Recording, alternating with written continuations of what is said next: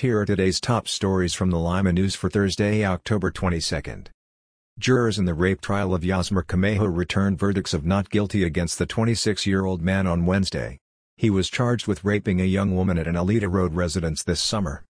Health officials are urging Ohioans to get flu shots ahead of the upcoming flu season to prevent a dual epidemic of flu and coronavirus, a growing concern as new coronavirus cases and hospitalizations are rising in Northwest Ohio and activities are moving indoors. A bad flu season could strain those resources even further.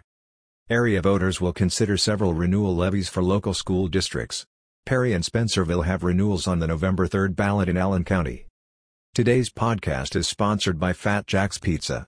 Fat Jack's Pizza dining rooms are now open at 2 locations, on Spencerville Road and on West Street in Lima, and carry out only at the Findlay Road location.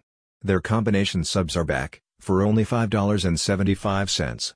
Fat Jack's, celebrating 45 years as Limaland's favorite pizza.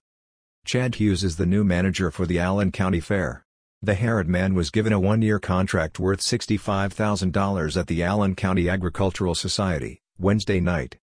Due to an increase in COVID-19 cases in Putnam County, Ottawa-Glandorf schools will be going to a hybrid model beginning Tuesday. A total of 41 students are out due to contact tracing and 2 positive cases. 4 staff members are out with 3 positive cases. In sports, check out our special Ohio State preview section, highlighting who to watch for the Buckeyes this season. Learn more about these stories and more in the Lima News and online at limaohio.com.